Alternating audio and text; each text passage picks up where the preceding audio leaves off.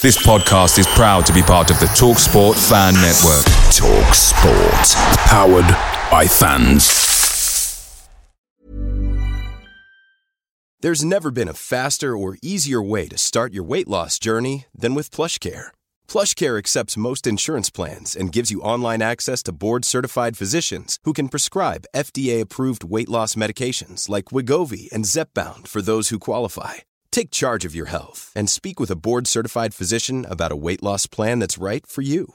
Get started today at plushcare.com/weight loss. That's plushcare.com/weight loss. plushcare.com/weight loss. The TalkSport Fan Network is proudly supported by McDelivery, bringing you the food you love. McDelivery brings a top-tier lineup of food right to your door. No matter the result, you'll always be winning with McDelivery. Order now on the McDonald's app and you'll get rewards points delivered too. So that ordering today means some tasty rewards for tomorrow. Only via app at participating restaurants. 18 plus. Rewards registration required. Points only on menu items. Delivery fee and terms apply. See mcdonalds.com. Brentford FC, come on you Brentford, come on you bees, come on you Brentford, come on, This is the besotted Pride of West, not the Deadline Day podcast. And it's Deadline Day, but it's actually not really Deadline Day at all, is it? Because, apparently there's a clause in the contract which says that Deadline Day is not Deadline Day. In fact, Laney, I've got a joke for you. When is a Deadline Day not a Deadline Day? Don't know, Bill. When is a Deadline Day not a Deadline Day? Today. The line is not dead. Indeed. So listen, my name is Billy Grant. I'm here in 1 over the 8. We come to 1 over the 8 because we were really excited. We changed our podcast to a Thursday because we thought, let's have a traditional Deadline Day podcast. We had a live broadcast from here 2 years ago, and there's all sorts of stuff going on. Well, not very much stuff actually going on at all, but we made it very exciting anyway. And we thought, let's come back here and let's recreate the scenes because, as we know, we had a few things going on. Ryan Woods.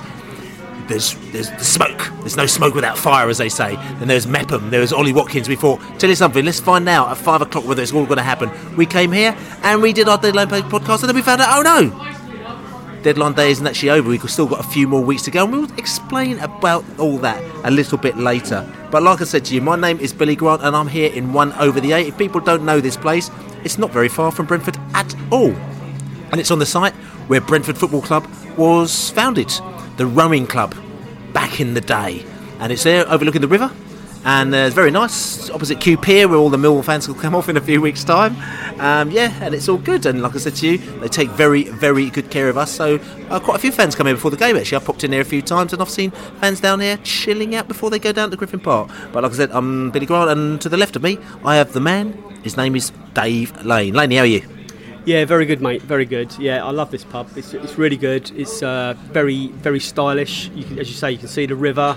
There's a really nice vibe to this place. So, were you looking out the window? Well, you can't actually see the river because the trees have overgrown a bit. But the river, I'm assured, is there. I think maybe you can see it from upstairs. As you said, like a couple. When you were looking out the window, was it closed? It was ajar, mate. It was ajar. It wasn't fully closed. I thought it was about to close, but then it was left a little bit open. So basically, it wasn't closed at all. So it was closed, but it was actually open. It was, yes. That will become evident in a little bit's time as well. But yeah, we did have a live podcast from here, Transfer Deadline Day, a couple of years ago. And yeah, it's always eventful, the Transfer Deadline Day, even when it's not Transfer Deadline Day. Yes, even then. But I think Brentford fans will probably be a little bit happy that our world's not imploded today. You know, there's still a chance we might lose one or two players, but you know, I think what we've got left is pretty much, maybe barring one player, that is going to be the one. This is going to be the team or squad that's going to get through to January from now. We'll have a chat about Woodsy later. And I've got the man, the Allard. He's back on track. I think it's your first podcast this season, the Allard. Am I right or am I wrong? Or maybe it's the second podcast this season even. It doesn't really matter. I did the pre-season podcast. That doesn't normally count as a full appearance, does it? Absolutely not. I mean, the season starts. Yeah, that's right. Yeah, that's right. It's like a James Tarkowski friendly cap, isn't it? Exactly. Yeah. So I wasn't counting that, and this is my first appearance of the season. And it's good to see you, the Allard, as well. And you, like I said, you came across the bridge of the river there, and then you were looking out the window of the bus, weren't you? Yes, that's right. That's exactly what I was doing. Was the window open or closed? The window was semi-open. So semi-open. So I mean, you confused the issue there. I mean, it's either open or closed. It can't be semi-open. No, it was a little bit open. So basically, things could still get away. Is that what you're saying? Things could still get out the window. Yeah. That's indeed. Well, okay. We'll come back to that a little bit later. We've got Savvy B in the house. The Savvy, how are you doing? I'm fine, thank you. I'm currently looking through the window over your shoulder.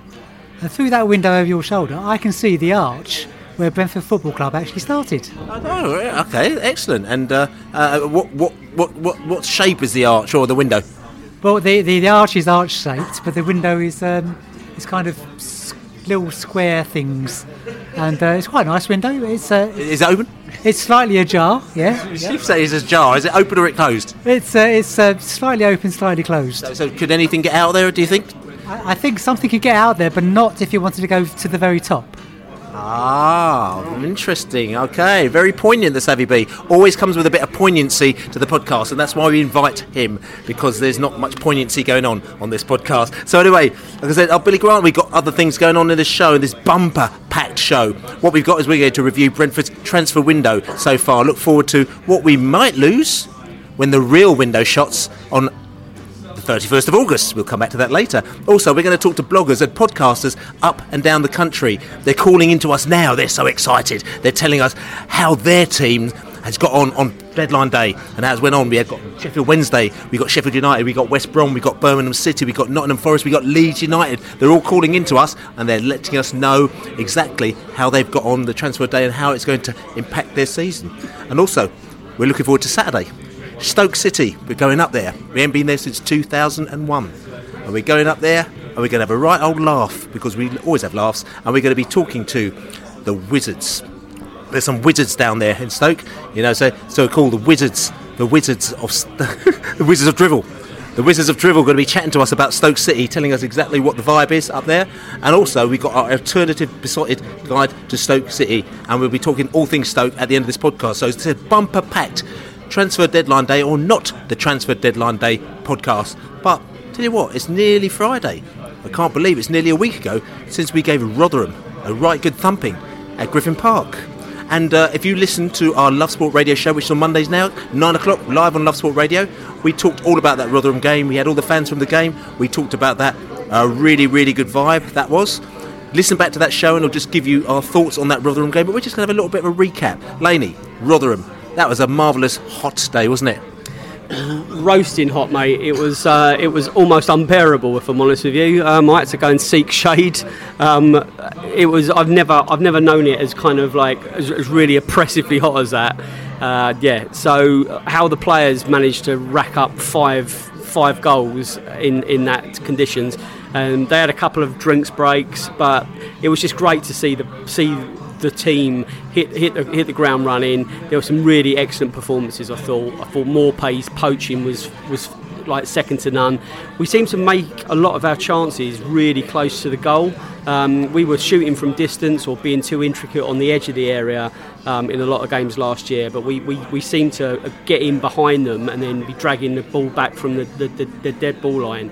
And I thought there was some really good, intricate corner manoeuvres, especially in the second half. And I was down right in the corner, and I could see, there was some real practice, some real vision that's been gone on in the training ground. And I think against the sort of the lesser teams, hopefully that will give us the edge.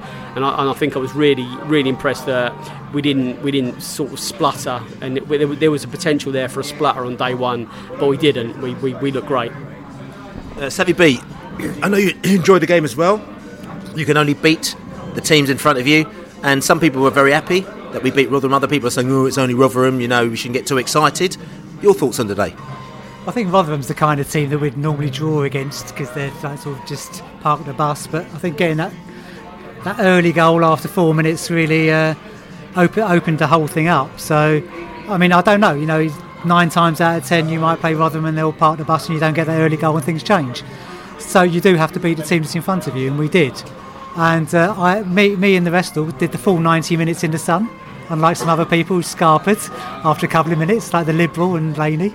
But no, we did the full 90 minutes and it was baking hot. But yeah, performance-wise, fantastic. First time I've seen Ben Rama, very impressed with him for his 20-25 minutes or whatever it was that he came on. But throughout the team, really classy performances. And for the first time, I think in a long time, we've had a back four that are actually all around 6 foot plus, and they all looked really, really good. And I think we can cope with a lot from now on. And ball playing back two as well, centre backs as well. We had like Konza and Mepham. They played. I think 92% pass rate was Konza. I think it was. It's not even 74. I can't go 74 because that's be too low. But 92%, and I think Mepham was something like 91%. So that is pass completion rate, which is on the stats run. It just basically means that they're good passers of the ball. But interesting, it's coming to the Allard as well. Obviously, we're going to come on to the Ryan Woods in a little bit. Ryan Woods was missing from the team on Saturday, but the team had changed up a little bit, and we brought in a couple of players who, have been in and around the first team, but haven't been complete and utter regulars, and they've come in, and there was a different complex, a different feeling, a different texture to the Brentford team on Saturday. Do you think that this was a positive thing, considering the result and the team that we were playing against, the Allard? No, it was a great result. It's difficult to judge. You can only beat what's in front of you. That's a bit of an old cliche, but it's true. I thought Josh McCracken, do you know what? I actually thought he looked... maybe this is where he's slightly different to Woods, is I think he looks forwards a bit more than Woods. But that also means that, he does try some impossible passes every now and then. But I think there's a slight difference there. In terms of the centre-backs, 92% pass rate, that was really because Rotherham didn't even try and press when the ball was in our half. So it was, that I don't think that's much of a stat to shout about, if I'm honest. But it was it was as good a performance as you would hope for, really. Like you say, we sometimes struggle in these games, and I don't know about parking the bus. Rotherham, they parked quite a small mini bus, was about as much of a bus as it was. But it was good. It was decent, wasn't it? It was good. I think that really did help us, actually, that Rotherham didn't kind of visually park the bus as much as I thought they would or could a couple of seasons ago. But I'll tell you how hot it was on Saturday, Bill. It was hotter than the YouTube videos I've seen. Sorry, I thought you were going to go Stevie Wonder and say it was hotter than July. But anyway, should we move on? Listen, we've got lots and lots and lots to talk about. It's our bumper podcast, which is that... It's not the Deadline Day podcast. We thought it was the Deadline Day podcast, but it's actually not the Deadline Day podcast. But listen, we come and do it anyway because we're so happy and enthusiastic. We're going to come back after this little break and we're going to talk about transfers. So the transfer window is closed, well, for now anyway. And Brentford fans, Brentford staff, everyone probably is quite happy at the moment now because on paper, our team is relatively intact. When I say relatively intact, we'll go through the ins and the outs, but the players that people were worried about, who might have gone, Ryan Woods, Chris Mepham, Ollie Watkins, and possibly even Romain Sawyers, they're still at Griffin Park, which means that people are going, yes, celebration, we can now get on with the party and we can knuckle on down and see if we can get that playoff spot. But hold on a minute. There's a little bit of a twist in the tale. If you check besotted.com, there's an article that I wrote late last night, which is Wednesday night. I'd heard about this a few months ago. A few of us had heard about it a few months ago, and we didn't think it's going to really impact us. But then we realised as the window was getting closer that it was going to impact us, potentially, and other teams, because they changed, as you know, the transfer window to the 9th of August. First of all, the Premier League did it. And they locked it down so that no one could do any deals after the 9th of August, so you've got to do all your business then. The EFL thought they'll do exactly the same thing as well and change to the 9th of August, which will stop all this faffing around for the last 3 weeks. Players who might be coming or not be coming. Things like, Hotter and Dean. Dean wasn't in of his heart in it the first 3 weeks of the last season. Hotter didn't have his heart in it. We didn't know whether or not players are coming or going. We didn't know whether or not we can buy a player or not. We tried to get our business done early, but others like to do it late. So all of a sudden we thought, brilliant. now that people have to do their business in the first week means that we can get on with the football during the month. And then we found out, actually, that's not quite the case. What can happen is, because the loan window is still open, what teams can do is that they can have a little sniff around and they can see if they like players or not over the next few weeks. And if they do like them, and they do like a player, they can offer him a deal to join them in January. But also what they'll do is they'll time over by loaning him from the end of August all the way through to the end of the month. So in effect what you're doing is that you're just extending the transfer window. Absolute nonsense this is. Now, this is a situation which looks like it's affected Brentford. Not saying 100%. Give us an example using Ryan Woods as that example. Well, I'm going to use Ryan Woods as an example maybe. So Ryan Woods has been going around that he may or may not go to Swansea. Swansea are in for him. The bids are in. The bids are, they've bid whatever, 5 million, 5.5 million, 6 million. The reality is that Swansea needed to sell some players or sell because they're in a massive pickle, which we might talk about a little bit later. So Swansea are in a bit of a financial pickle. They need to sell someone to bring Woodsy in. It's getting closer and closer and closer to the window. Woodsy doesn't play, the first game of the season. He's out. We've had to change our plans. Are we going to get another player in? We don't know if we can get a player in unless Woodsy goes. So it's all spinning plates. And then what happens is the window's shut and Ryan Woods is still with us. And we think, all right, there he goes, he's still with us. But no, because Swansea still have another 3 weeks if they decided that they wanted to buy him, that they can get the money together or do whatever they need to do, and then they can get him on loan from the beginning of September to the end of the year, but also put a firm deal to Brentford saying we'll pay 7 million for him in January, but give him to us from now, in effect, from whenever, tomorrow or next week or the week afterwards, and we put him on loan through that here period all the way through. So no matter whether he broke his... no, if he got injured in his first game, I don't want to say those words because I wouldn't wish that on him, but if he got injured in the first couple of weeks of a loan period or his form dipped, they would still be committed to buying him in January. The deal is done. The deal is put in stone. The lawyers will, at the end of the day, you only do a deal if the deal's right for you. You wouldn't go and loan a player out for 3 or 4 months, keeping your fingers crossed that that he's going to be all right, because you might as well keep him for yourself and sell him in 4 months' time. So no, the whole premise of this is basically teams that don't want to make up their mind or make up their mind late. They found a loophole that they can actually basically buy a player now, and in effect what they do, they buy him. The official sale is in January, but you just get him on loan for a few months and you probably bung the team a bit of extra money and stuff, and that's the score now. Now, this is very, very annoying, because what we have now, we have a scenario where Ryan Woods, this is sold, he's been brilliant for Brentford and he's played really great for us. He has been out for a few weeks and now he technically should be stepping back into the Brentford side, but we're actually planning forward because we've got a player who wants to move on. A lot of people saying, sell him. Get rid of him. Or some other people say, don't let him go. Let him stay to us till the. It's like, what do we do now with Ryan Woods, lady? Well, it's a very difficult situation because if all the time another team can dress up what would look like a loan to buy deal as actually a buy deal in the loan window, Brentford. Well, the selling club's always at a slight disadvantage because we think now that we should be in lockdown mode. We should have all of our players that are currently with our squad, they're ours till January, no messing around. The fact is that the Football League have left this kind of vagary as a problem it beggars belief, to be honest with you. Personally, My gut feeling on this is that we should keep Ryan Woods regardless of what Swansea do until January. We need to maybe incentivise him financially, give him a bit of a pay rise and just say, here's a bit of extra money every week. Unfortunately, the team that you wanted to join have not met our valuation for you. Brentford will only ever sell when our valuation is met.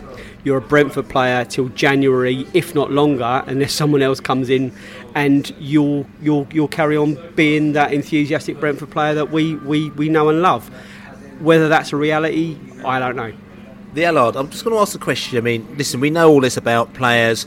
All of a sudden, your heart's totally into Brentford. Then all of a sudden, a situation comes where somebody else is going to bring you in. Your head gets turned. You've been offered more money. You've been offered to be the main person, the main man, and you're there. And all of a sudden, the move doesn't happen. And it affects everything, because it doesn't only affect you, it affects your team, it affects the players that the team is trying to bring through to replace you.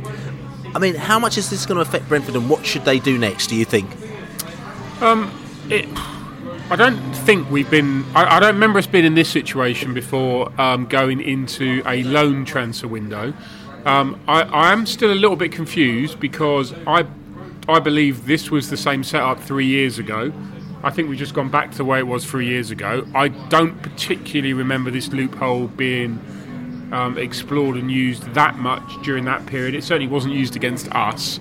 But that's not to say that, it certainly would appear that there is from what we can make out from what we've read in the press and that, there's a bit of a thing, Swansea won't want to pay this much, Brentford want this much, and now this could drag on for another 3 weeks. So... But what I'm going to say to you just quickly is that I understand you said this was the same as a couple of years ago. I think the slight difference between now and a couple of years ago is that the transfer deadline finished on the 31st or the 1st of September, and then the loan window carried on for that for a few more weeks, 2 or 3 weeks. So what you had is that you had a month for the season, the transfer window, then you had the loan window. This is a different scenario where you've got the beginning of the season started, or hasn't even really started, and you know what teams are like. They see a player. If a player is hot over 2 or 3 or 4 weeks, then what they do is that they buy him at the end of the month. They say, Andre Gray, he's a good player. Boom, I'm going to buy him. Well, we got a situation where no one's got any idea really of what's going on. Harry Redknapp, it's the Bruce Birmingham City scenario. We didn't sell Andre Gray because of his performance in the first few weeks. I was using that as an example. But I hear what you're saying. All I'm saying is that I think we've gone back to where we were before. I am with you in principle that it's not great, and I don't. So what did you ask me? What should we do with Ryan Woods? Whilst this carries on in this manner, I don't see any point in playing him. Because essentially it would appear after Saturday we wouldn't play him in the next game anyway, so I think we move on that way. Maybe he goes to Southend and plays.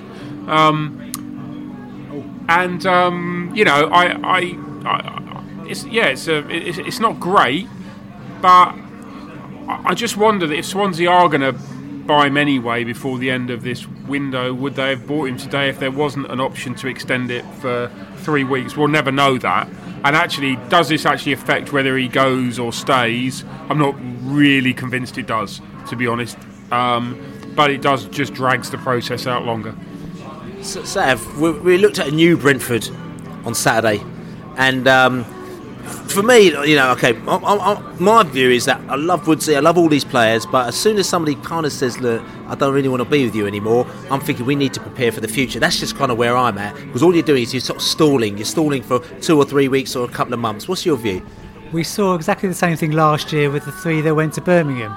They dragged out for the whole month, and then they went, and that really threw us. And the problem is that we were promised this year a change to all of that. We were promised that there would be 5 days of the season gone, then the window shuts. And we all thought that was a really good idea, because we wouldn't have to put up with the rubbish that we put up last year, where people were just had their heads turned. You kind of knew they were going, maybe they weren't going, last day deals, and it all sort of screwed up. And basically, nothing's changed. We've just still got that same thing. We were promised something better. That thing hasn't sort of come about, and it's exactly the same. And just want to make a quick point, if I bring Laney in there. The powers to be at Brentford actually apparently alerted the powers to be at the EFL, and also a few other people as well from around the league said this is not going to work. This is not going to work with this loan period thing, because there's a loophole in there, and they alerted them. And unfortunately, it looks like no one's listened, and now we've got this situation, which is a bit of a shit show, I suppose is the best way to describe it. Laney? I'd be really surprised if Ryan Woods was actually comfortable in the situation. I think his interest in going to Swansea would have been under the premise that it was going to be quite a clean-cut deal, and there would be no messing around of Brentford. Brentford Football Club has been really good to Ryan Woods, and Ryan Woods has been really good for Brentford Football Club. It's not all one-way traffic, but I think the relationship that Ryan Woods has with the fans, and just the real feel-good factor that is Ryan Woods, I don't think he would be really comfortable about jeopardising that, and I don't think he would want to be seen to be involved in a deal that was possibly messing Brentford around. I think I've got a feeling that he might change his mind about Swansea. I think there's a good chance that he might go, well, if you couldn't actually stump up, you've had 6 years in the Prem. You've got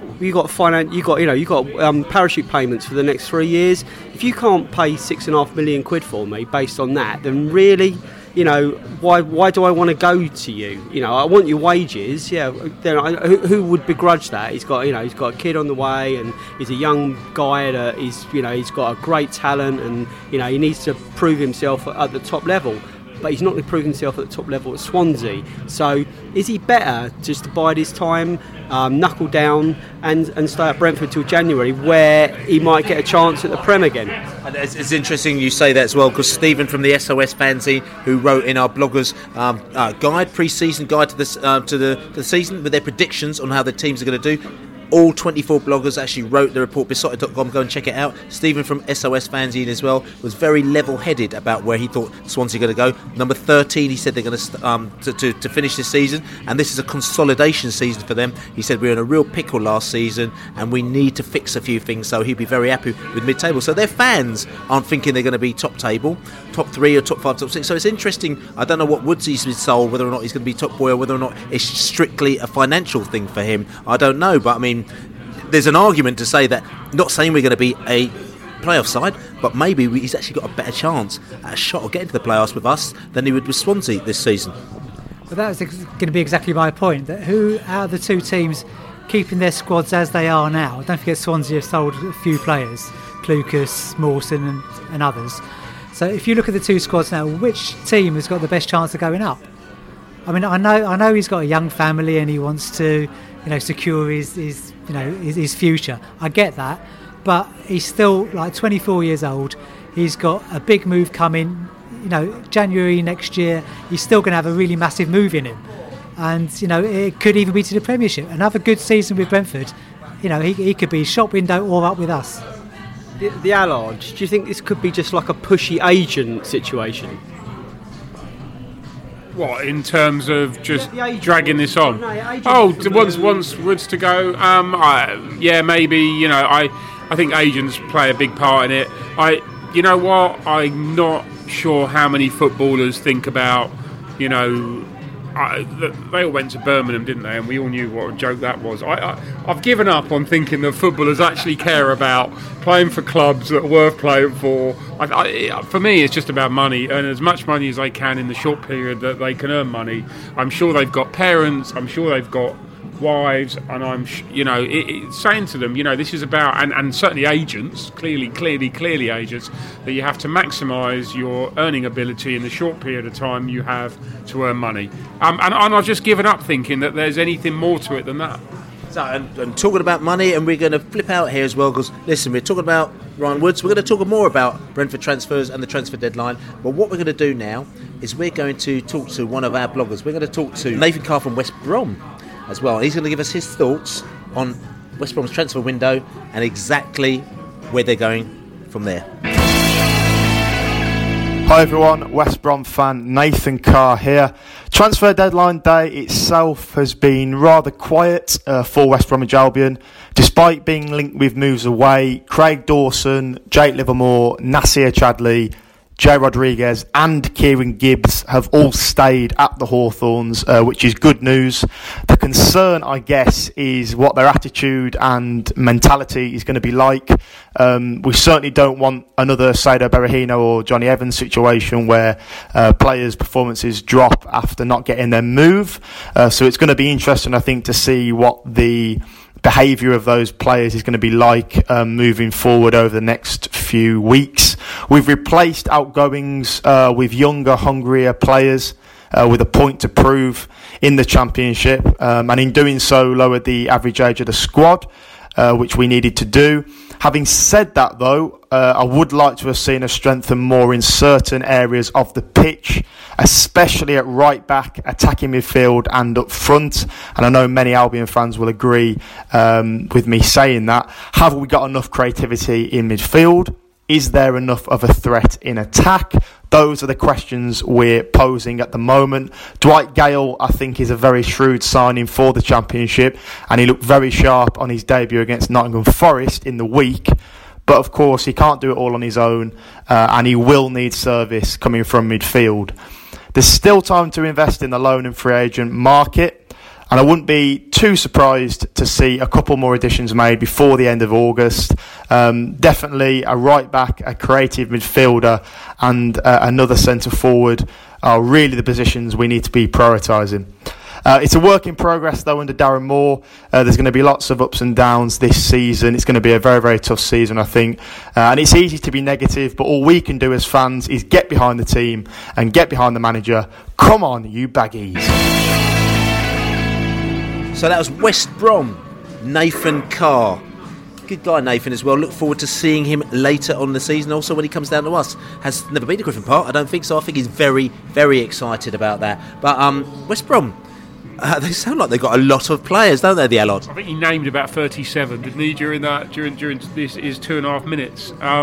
Yeah, they do seem to have a lot of players. I wonder if they're maybe a bit top heavy, and whether actually, he refers to how many of these players want to play for us, and then how long does it take to work out which ones do and which one don't when it comes to games and stuff like that. Gale's an interesting signing, I guess. He's been there, seen it, done it.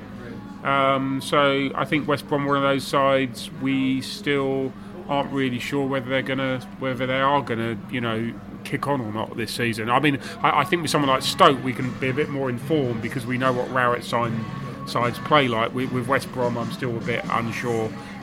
They could be a walking disaster, or they could sort of, they could be a million miles away from Newcastle. Just depends if you can get the players going, really. Well, it's interesting. I mean, they're obviously haven't had the best start of the season, but it's still very, very early days. And Nathan said also it's very, very early days. The thing is, I mean, if I was them, I was a little bit worried for the fact as you know, being lower league as we are, we like to have players who come from our division and understand the division. And I think the problem that they've got is that they seem to have a lot of players who are on these big wages, on Premier League wages, who are there in the dressing room, who could or could not be upsetting things. And obviously Darren probably knows this, and he's probably trying to work out how he can manage that. But I think who's the player? Is it Rodriguez? I know a little bit about him, but having him on the side, he's probably on 60, 70 grand a week. He's going to be playing against players who are on sort of 6 or 7 or 8 or 9 grand a week as well, and they're going to be wanting to kick him around the park. Is he going to be able to hack that?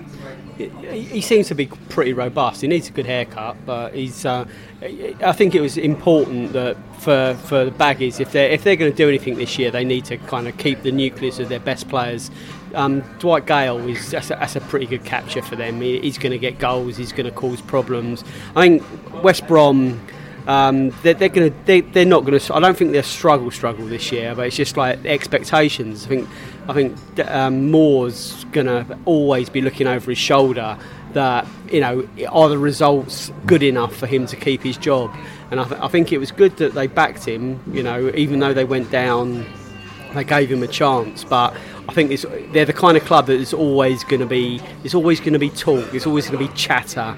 They're the kind of club, as soon as a Premiership manager gets sacked, they're going to be linked with kind of a West Brom, who are kind of the yo-yo. They were the first yo-yo club, weren't they? That kind of like never ever kind of sold their soul.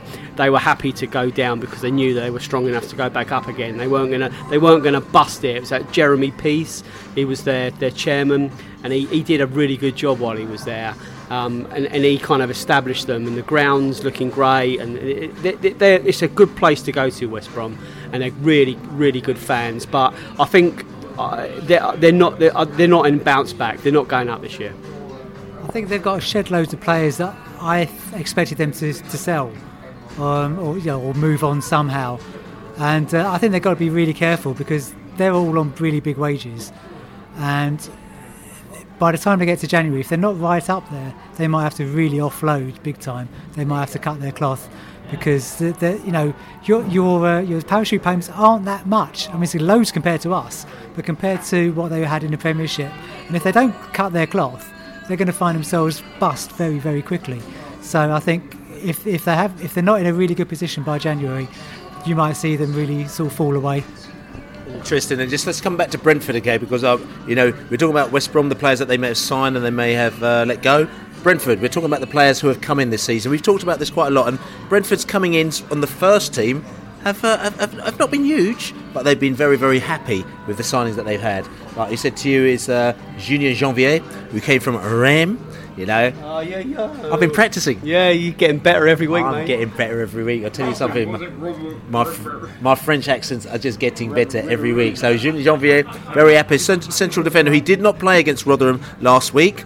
Interestingly, obviously, he's only just been signed, but he is one of the top players. He was, I think, in the team of the season, Division 2 for 2 seasons in a row in France. With Rennes, they got promoted as champions, and they went up. And then when they left, the Reims players weren't the fans.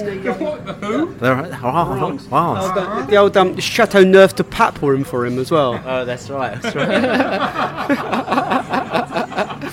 So they weren't very happy that we signed him, so which is all good. So it'll be interesting to see him and when and how he fits in. But obviously, with the window shut now, and we know that Mepham is not going to a Premier League team, which means that he will be with us at least until January, if not further. We're going to have a little bit of a juggle between him and Konzi and Janvier. So that's going to be good because we've got 3 very good centre backs. Also, we have got Saïd Benrahma as well. He made a little cameo appearance on Saturday against Rotherham. Again, looks a very good player. He did a little skill. If you don't check it, it's on the Brentford Twitter, and maybe we might have to put it on the Besotted Twitter as well, where he got the ball and he kind of just kicked it over this player, and then he just came around and he passed the ball to the other side of the pitch, and it was a proper Techers move. The pass wasn't great. Yeah. They should have cut it off before the pass, shouldn't they? Yeah, indeed. Yeah. He passed to somebody in row 3, I think. Yeah. But everything else was all good, and I'm sure he needs a little bit more practice on that one. But they're also very excited about him. We're excited about him as well as a player. And like I said, at the moment he's a bit of an impact sub as well. He's coming off the bench, and then also on top of that we've got Urzi Konza as well. Came from Charlton. Charlton fans very gutted that we signed him. They thought him he's going to be a very good player for them. He signed for us. I think England was in the England under-20 team that won the World Cup as well. So we got another England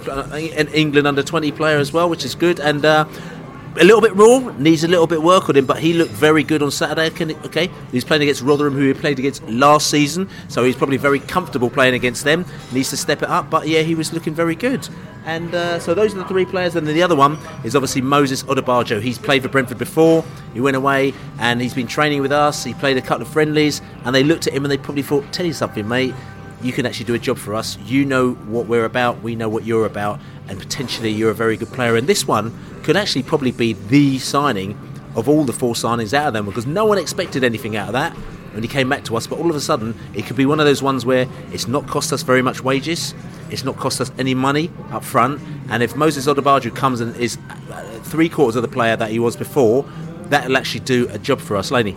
Maybe they've been really creative with this Moses deal. I mean, I know that he was linked with like Celtic and sort of bigger club moves, but it's almost a bit of a no-brainer. He needed a club, he needed wages coming in, I would assume, and he's able to be in a really sort of progressive team again, where he feels, as he said on the video, he feels like he's come home a bit.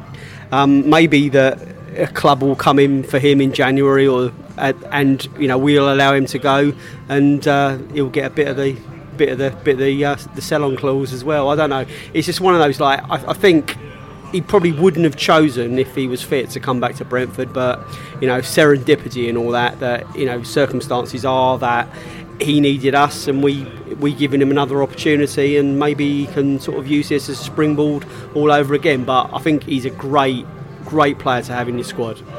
The Allard, we're interesting. Obviously, Moses is the right back, and we've got Dalsgaard, the World Cup almost quarter-finalist, as the Brentford right back as well. And there's a few little options there as well. So Moses has come in. He's sort of thrown a sort of kind of bit of a wild card in there, but also we have a sort of a bit of a predicament at left back as far as I'm concerned. I know we've got Barbe that plays at left back for us, and then we've got maybe Field, and we used to have Bielen that used to slot in there. But our main man is Rico Henry, and he's not back till probably November, maybe even December. So we're always filling in at left back. Now, do you think that this Odubajo scenario is maybe seeing him, because he is a natural fullback, as possibly a slot in a left back position at some stage? Possibly. Yep. I don't remember how 2-footed he was. but we haven't been afraid to play right-footed players there before. Josh Clark. It's possible. I see, and I'm going to say what I said on my pre-season appearance. He's very similar to the Josefsson signing. He hasn't played much for 2 years at all, and is little risk apart from a few quid in wages. If he is fit at Christmas, we might look to extend it by a year, and then cash in the summer. Who knows? We might actually make some money out of this if he stays fit. I know the whole supporters, I've seen a few on Twitter, are convinced that he'll break down and he won't get through even the first part of the season. But I guess we know him as a player. I don't think we need to rush him back in. I think we've got cover in those positions at the moment. So I don't. For me, it's it's minimal risk. It's just a few quid, isn't it? And I think it's a risk well worth taking, and it paid off with Josefsson. Savvy, there's always a big question about Moses coming back. When he finally signed, was it a bit of a yay, or was it a little bit like that's interesting? It was that's interesting because he's out injured anyway, so he's got about 4 weeks to come back. He said in his interview on the official website. I think. I'm not sure. You just don't know unless you try him out on the left. You don't know how good he'll be. Because I thought Maxime Collin wasn't very good on the left, and I thought Josh Clark was better. So it's both right footers, but you just don't know. So you could try him out there, but I haven't got so much of a downer on Barbe as other people seem to have. I love Barbe, and I'm not having a go. I'm just sort of saying it's interesting where you're playing players who basically Barbe's a centre back, and he doesn't like playing at left back, but he'd rather play at left back than not play at all. You see, so I'm not having a go at him. I love him. I think he's a great, enthusiastic player. Yeah, no, but I think he works there. He's got height, which is useful, and okay, you might not be storming up top of the pitch as quickly as others can, but I think he's a good player. So where does that leave Moses? Is he, cover for Dalsgaard? Fair enough. But where does that leave Josh Clark? Is he cover for Barbe on the left? Josh Clark is kind of... He is a bit more of a utility player as well, though, Josh, isn't he? Josh is a utility player. I suppose in theory he can cover the wing as well. But, when you've got Benrahma up there, you've got Canos. There's not really many openings for Clark now. So I'm a bit worried about where that leaves Clark. And also, where does that leave Yanaris? If Yanaris isn't going to get a game in the middle... Oh, Yanaris. That might be a story we might come to a little bit later in the ins and outs. And if he does get a game in the middle, he's traditionally covered for Dalsgaard.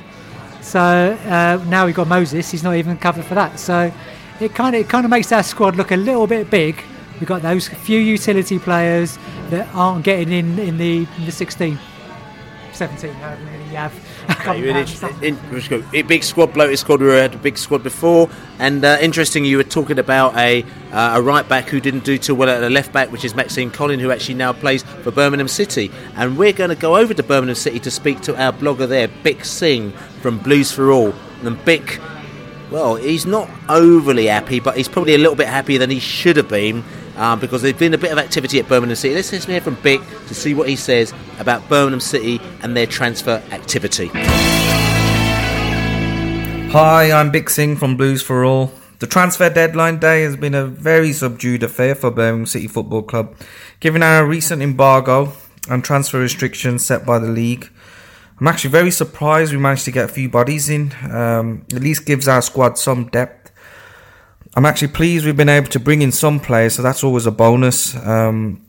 We brought in Christian Pettersson at the start of the season, and over the last few days we've been joined by Omar Bogle, Lee Camp, Conor Mahoney and Craig Gardner. It is, however, a bit of a shame we couldn't get in a marquee signing. We were linked to the likes of Joe Hart and Lewis Grabban at one stage. So just shows we're shopping in a different store now. I guess the only consolation for Brentford fans is they won't be losing any players to us for this season at least.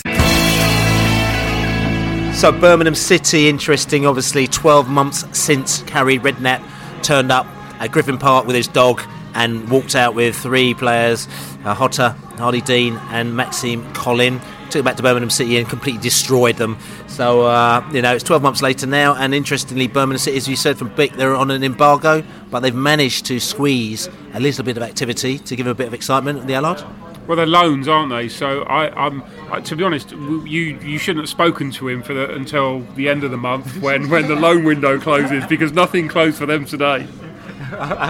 So Birmingham City will be interested to see whether or not they'll be able to do anything with the players, which is going to add to their side as well. We've got the Monkster, Gary Monk, as well, who to be fair, he did save them last season, gave them a bit of an injection of life, and they beat Fulham, I think last game of the season or last game of the season for them. So we'll see whether they'll pick them up this season or so. But as I said to you, it's looking a little bit dicky. Their finances have always been dicky. If you look at Al Majid, very, very, very good blogger, and he knows exactly what's going on with Birmingham City, and he's been writing about them for ages, and he said that the chickens will come to roost, and there's been a bit of roosting going on there as well. But listen. Is it dicky, or they're in a pickle? They're actually in a pickle. Okay. No, dicky pickle.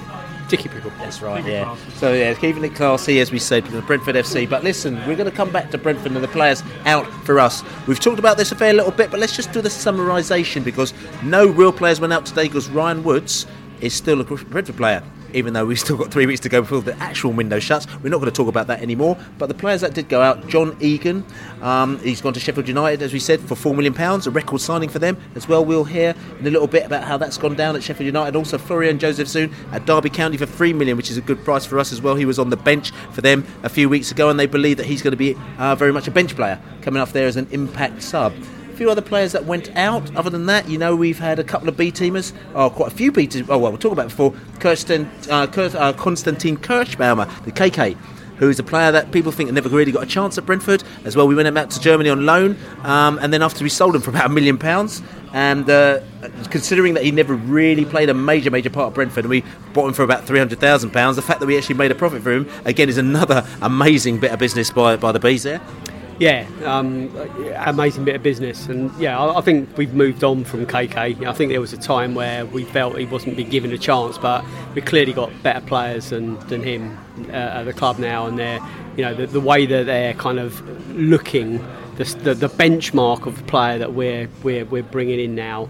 We've ramped it up since the Gogia and the Kirschbaumer close season, definitely. Which again, they were both a little bit of a punt. They fought for small money and relatively small wages. We'll have a go, and they did what they could do for us. But then they went on, and we actually made some money from them. And it's not all about money, as we say about football. But if you can get rid of players and actually make a little bit, and then buy other players, then it actually just helps your bottom line. Also, Zane Westbrook, who was a Bees player through and through as well, we really liked him. Friend of Besotted, we're friends of the B team as well. Really, really nice guy. Went to Coventry. Didn't play for them on Saturday because apparently he's like an under 23 player, so he's like a development player who they're looking to put into the first team. So he's kind of moving up at some stage or whatever. So he's at Coventry doing his thing, as they say. Other than that, we've got 3 B team players who have gone out on loan. We've got Reece Cole, another friend of Besotted as well. Everyone seems to be leaving us. He's out in the Oval. They lost on Saturday, first game of the season as well. Also, Ellery Balcombe, goalkeeper, our England under 18s or under 19s goalkeeper as well. Very good goalkeeper. He's at Boreham Wood for the season. He kept a clean sheet in his first game down at on the south coast, Havington Waterloo. That's it, Havington Waterloo as well. 0-0. He was very happy, and apparently he pulled off 3 absolutely fantastic saves in the first half. So we had a very, very good game. The other player, Justin Shibe, who's also with him at Boreham Wood, he played that first game. Not sure if he had much impact in that game, and he got pulled off after about 70 minutes, but still early days for him. So that's basically the movement in and out for Brentford this window. Looking at that, I mean, I'm quite happy with that, Lane. Delighted, really delighted. I'd go as far as to say I think this is probably the strongest squad arguably we've ever had.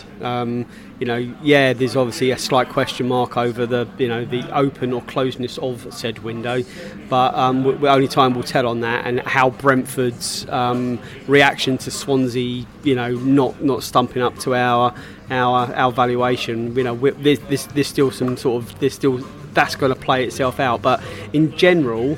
It's a great squad. I wouldn't call it bloated. I would just say it's like the most competitive and the most keenly contested we're ever going to see. There's at least one player in every position. And there's Ellery Balcombe should really be knocking on the door as the goalie on the subs bench for Brentford. So we have got proper strength in depth this year, and if we can avoid injuries and we can build on what was a brilliant start on Saturday, anything's possible this year. And I honestly believe that. We aren't maybe under the radar anymore, but we are going to have a great season, I'm sure. And what I'll come back to as well, just finally, just talk about this out section as we've got 3 weeks to go, and the fact is that we keep talking about Ryan Woods, but let's forget about Ryan Woods for a while. Let's say, for example, and I'm just being facetious here, say for example, Neil Maupay had a brilliant few weeks and he scored 12 goals for us in the next 3 weeks, right? He scores 3 goals in the next game and he scored 12 goals, okay, next 3 weeks. Potentially you can have a little bit of activity at the end of the month. You know what I'm saying? I don't know, I'm just saying, but people might come in, and if somebody came in and offered to say, here you go, I'm going to give you £15 million for that player, that's a situation where it may put us into a situation where all of a sudden is that, what do we do? Agents knocking on the door, the players knocking on the door. So all I'm trying to say to you is that should have been put to bed with this window closing on the 9th, but it hasn't. But anyway, we're going to move on, because we're going to talk to Ian Rands from Unitedite about his thoughts on Sheffield United's transfer window. Obviously they bought Egan from Brentford and other things as well, and exactly where they're going to be going from here. Hi, I'm Ian Rands from unitedview.blogspot.com, the Sheffield United website. I think our transfer window was looking very good, probably up until the last few days really. I think we strengthened in most areas that we need to, bringing in John Egan, obviously from Brentford, who, to be fair, has not yet settled into the back three, the 3 centre-backs that we play in that structure. But I think long-term will be a good signing for us. We brought Ben Woodburn in, promising Liverpool player, who's had a bit of an impact off the bench in the 2 games he's played, and David McGoldrick, injury prone probably in the past for Ipswich, but has had a good pre-season and has certainly been busy, but lacking real goal scoring opportunities in the 2 games so far. And we brought in youngster Kean Bryan from Man City, defender or left back, can also play midfield, quite highly thought of there, and again probably one that we'll see develop over the course of the season. But really the bit that's really hurt hard at the moment is the lack of a striker. We've gone after players like Martin Waghorn, but frankly we're not in a position to compete on wages, and our manager's focus, Chris Wilder's focus on keeping the wage bill tight, keeping that unity in the team, means that, and also obviously we can't compete with teams with parachute payments. We are really struggling to get those players, those quality championship players, over the line that we need, and striking position is one.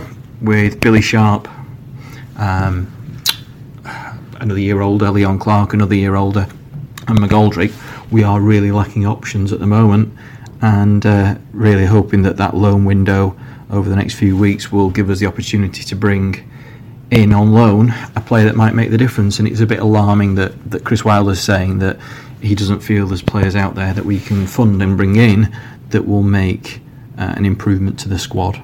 And really I look at players like Bradshaw at Barnsley, Josh Windass at Rangers, Hugo going out on loan from West Ham. It worries me that we can't do deals for that kind of player that actually would certainly improve the squad in the striking positions compared to what we've got now. So let's see what the next couple of weeks brings, fingers crossed.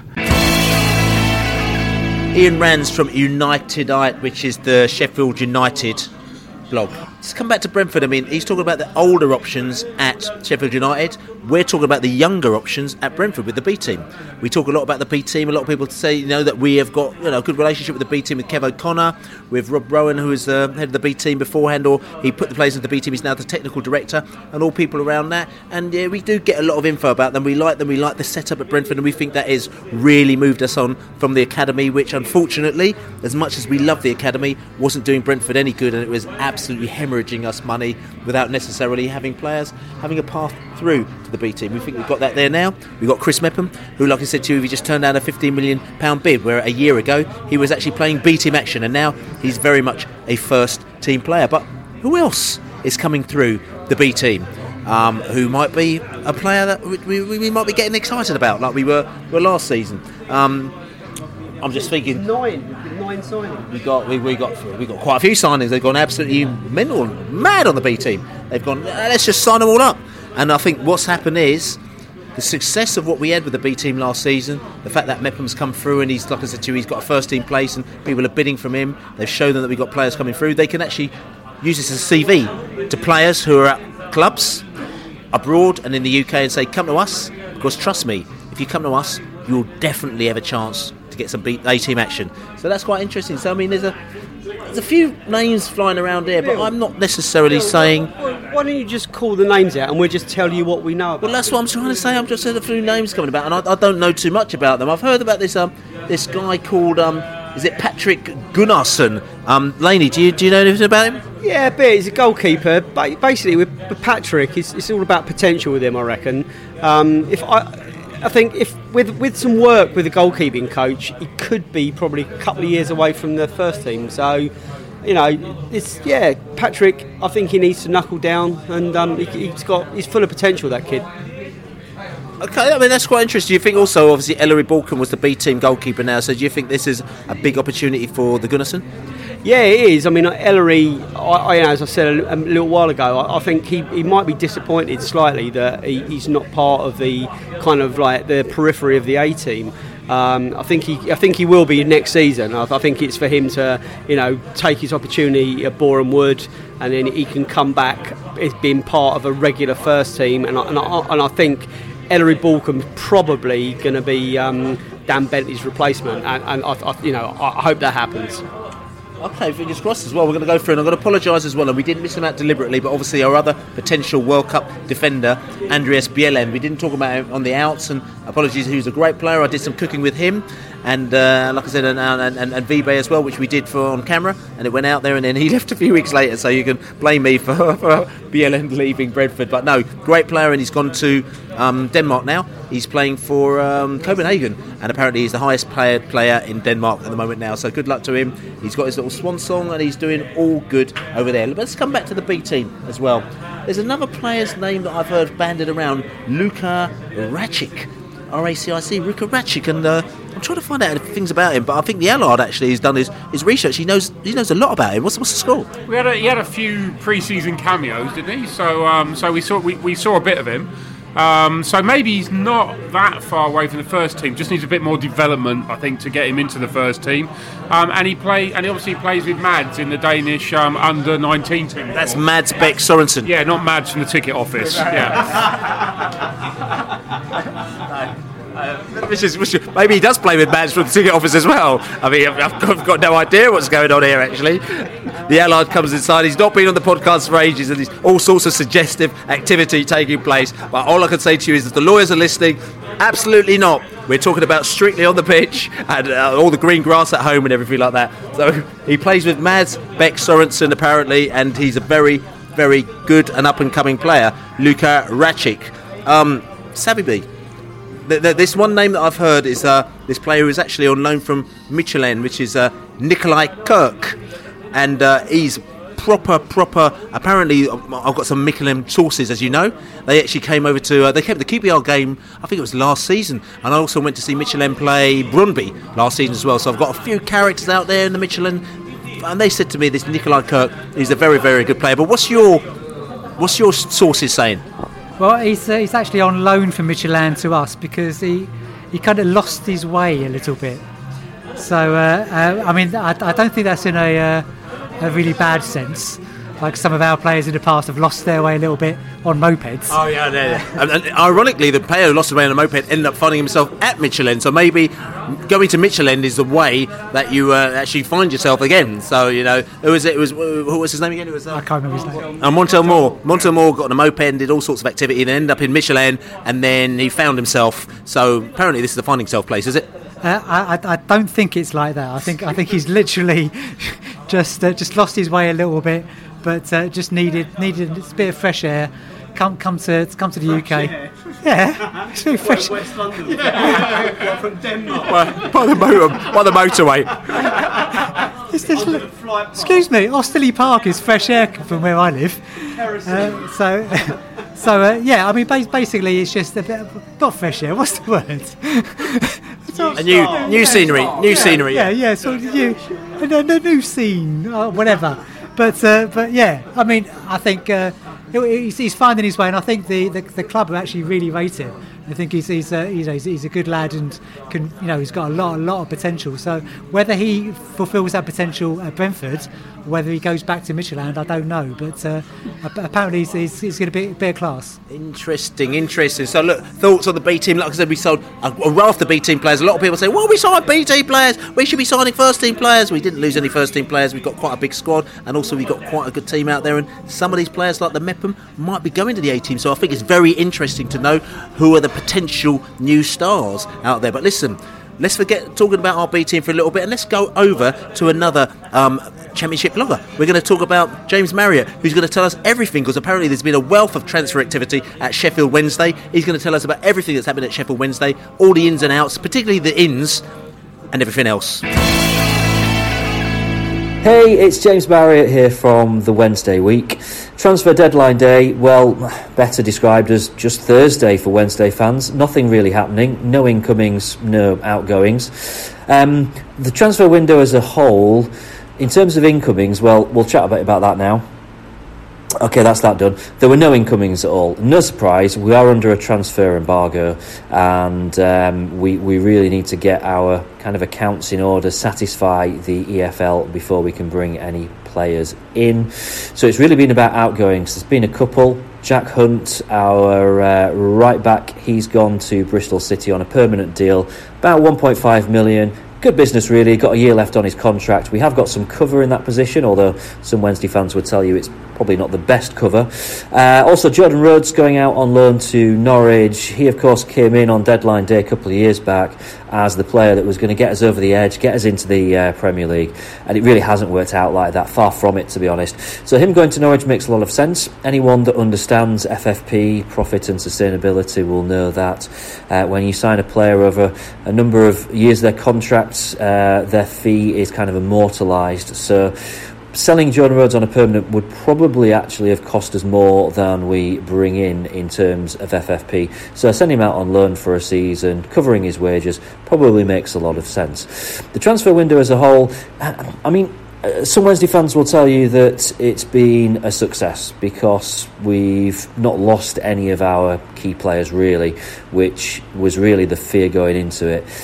You've got to also kind of marry that against the fact that only seeing a couple of players going out has meant that it looks like we haven't satisfied the EFL in order to lift our transfer embargo. Really, we do need some players going out, as difficult as it will be to see those players go out. And even now, as we know, the transfer window is not really the deadline as such, because we're kind of braced to still see maybe one, maybe even two players go out on loan with a view to it being a permanent deal. But that might mean that we satisfy the EFL to allow us to bring maybe one or two players in and just help us balance that squad a little more. So a really mixed transfer window for Sheffield Wednesday as a whole. It's really about what happens by the end of August now, where we'll get an idea as to where we're heading. So interesting words there from James Marriott from the Wednesday Week podcast, who's going to be down at Griffin Park next Sunday, sitting in the Globe, no doubt, having a few beers with Tango and the rest of the characters on a Sunday afternoon, and possibly drowning their sorrows because Wednesday have not been able to sign any players, really, because they're under embargo. Because basically, I mean, we went up there a few years ago. Remember, we did that documentary with them, and we were confused. We're thinking, I mean, you got players on 45. Forestieri at that time was about 45 grand a week, and they were charging their fans £1,500 for season tickets for 3 years. They had to buy out for 3 years for a 3-year season ticket. We just thought this is absolutely ridiculous. They seem to be just kind of like money mad, and they were spending lots of money and then expecting fans to spend lots of money, and it just seemed a little bit mental. But it was obviously come to a fore now, and they've just said to them, sorry, this has not worked, this little trick of yours of getting in players like Jordan Rhodes with lots and lots of money, and they're in a bit of a pickle, Sheffield Wednesday. And like I said to you, they're coming down in a few weeks' time, which will be interesting. But Sheffield Wednesday, I don't know, where does it go from here? Wheels have really come off there, haven't they? When they had Carvajal and Chancery was he could do no wrong. and it seemed like promotion to the Prem was inevitable for them. They ballsed it up in the playoffs twice, didn't they? And it's gone worse and worse for them. And now transfer embargoes, they're paying the price for overspending. And it's a lesson for us all. And Sheffield Wednesday, obviously a huge club. The ground's stunning. The fans are decent, but there's no divine right. And you need to run your club well, and you need to get things. You can't just when it's going well. You can't assume it's just this crest of a wave's gonna continue forever. You need to close the deal, and they never did that to get to the Prem. So. It's really concerning for them. It could go one of two ways. They could actually implode. It could be some sort of H-bomb thing that goes off Hillsborough, where they could go down. That's a reality now for them. And where they were nailed on to go back to the Prem, and everything was going their way. Now it's like, oh my God, they can't even sign anyone. So it's dark clouds, mate. But also this is the whole thing, and it's just me. If you run your own company, you sort of trying to keep things relatively tight. And this is where the confusion in football comes in, where you see these people who just seem to be able to spend and spend and spend and spend, and you sort of think, how can they just carry on spending? Because surely it's got to go wrong at some stage, because you've got to try and balance things up at some stage. And obviously, if everyone tries to gamble by spending loads of money, so they're going to go up. If they go up, it's fine. But if you don't, it's going to just go horribly wrong.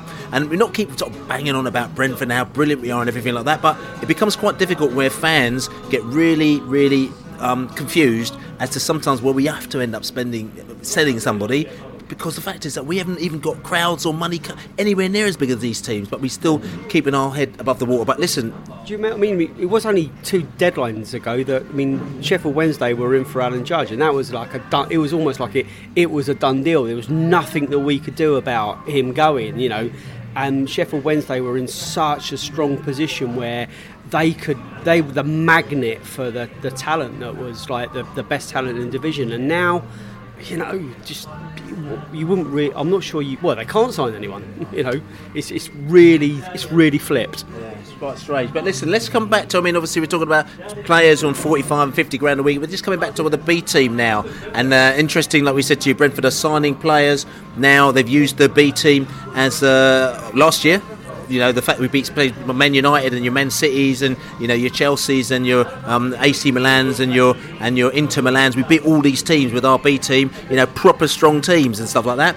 Use that as a calling card, and also we seem to be getting stronger players in our B team. I think interestingly, some of these players that we're getting in our B team are players that maybe 2 or 3 or 4 years ago we'd buy the same players, but then we'd put them on the bench on the first team. But now we're buying these players and then putting them into our B team, which is quite interesting. So there's a couple of names in there. There's one that I do remember from a bit of a story a few years ago, Cole De Silva as well. He was part of a 3 brothers who got signed to Chelsea. The Allard, De Silva. Yeah, there were 3 brothers, weren't there? You always sort of got the impression that it wasn't really possible that all 3 of them were brilliant, but they probably came as a package from their their parents put them together as a package, and they had to sign all of them. I think only 2 of them are going now. Obviously Cole and the other brother, who Jay. Is it Jay? Who he's the one that's really rated, isn't he? If we're honest, but he's got a good reputation. This guy, position. He's a powerful fullback. He's very, very good on the ball, and a bit like Josh Clark, he can play both sides of the pitch, which is something that could come in handy. I must admit, I was quite excited I was very excited actually when I saw this signing, because I said to Jay Silva, I've been sort of kind of following him, and he's the kind of player that he's always been mentioning in loans, and people sort of kind of link him in. I think he was part of the Chelsea side that won the Youth Cup as well a few years ago, if I kind of remember rightly. So he's highly rated. Not saying that players win a Youth Cup they're going to be the business, but the fact that it's interesting that he's at Chelsea and all of a sudden he's come into Brentford.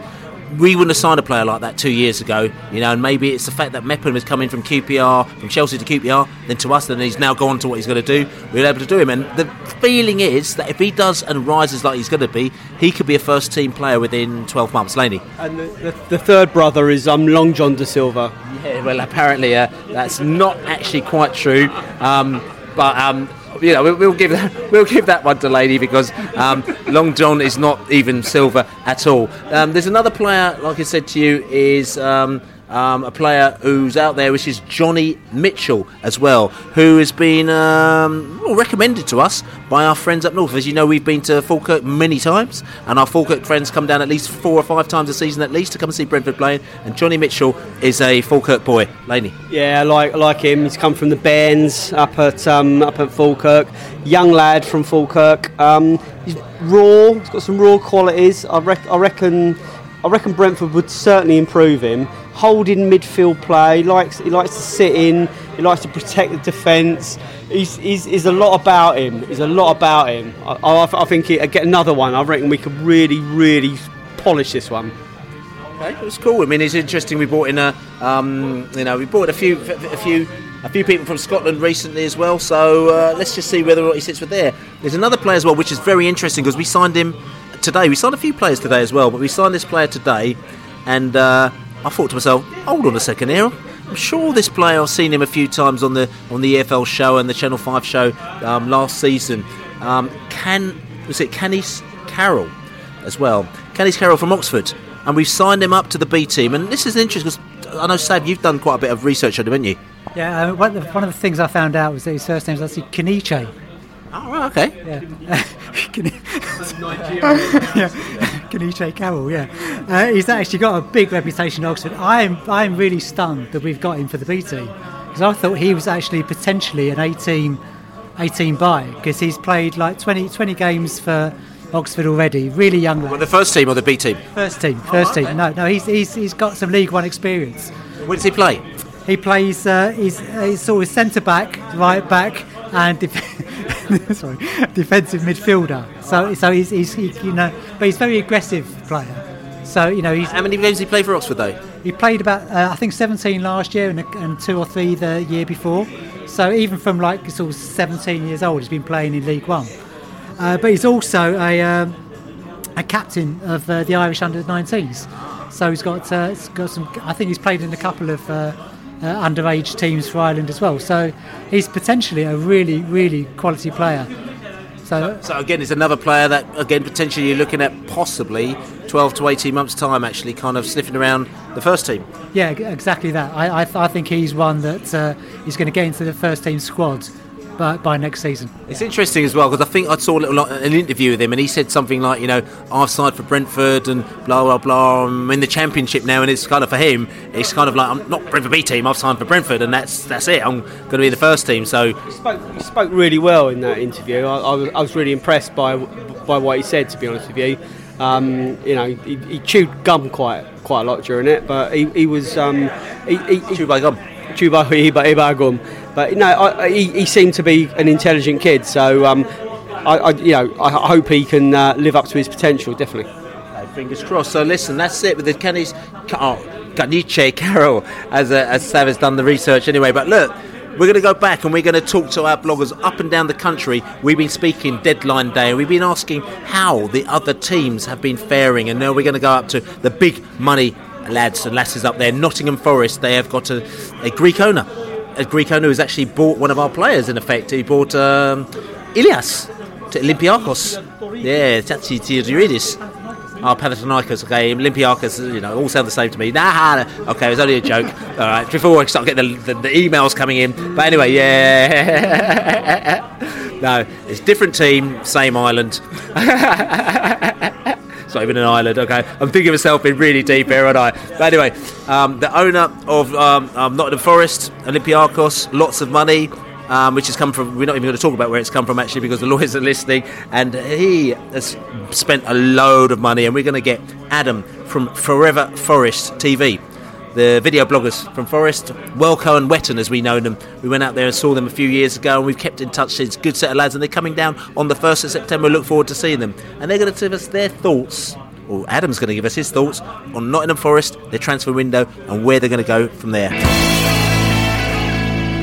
Hi, my name is Adam Wicklow and I'm from Forever Forest TV. Transfer deadline has been good for Nottingham Forest this season.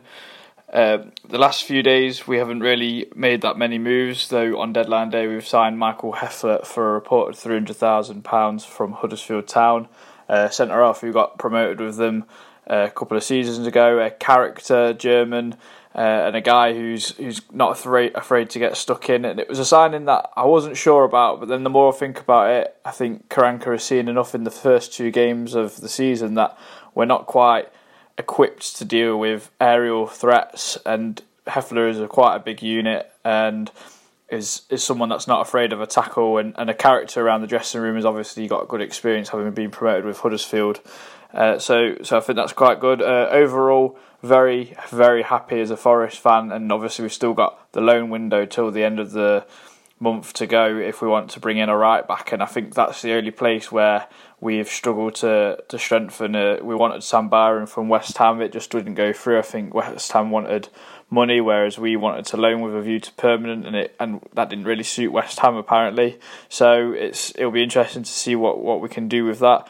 But other than that, brilliant. We've signed talent up front. Lewis Grabban, who is a proven goal scorer in this league, along with João Carvalho, Gil Diaz and Diogo Gonçalves. And in the first 2 games, I think you can definitely see that Gil Diaz and João Carvalho are extremely good players. Gonçalves is yet to be seen, but from what I've seen of him, he definitely has potential. I think it just might take a while for them to get used to it again.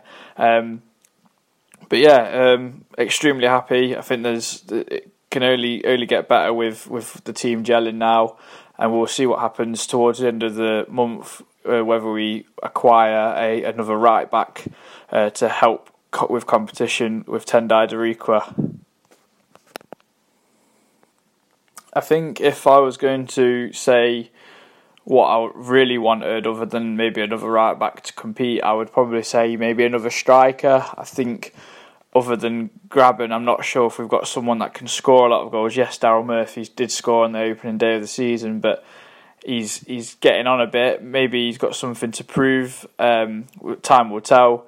Obviously, we've still got Ben Brereton as well, and Hilal Sudani can play there, but I think a striker was probably something that I may would have wanted in a pipeline dream, but it wasn't to be. But other than that, I can't complain. We've spent the money. It's just now to put our money where our mouth is and hope we do it on the pitch.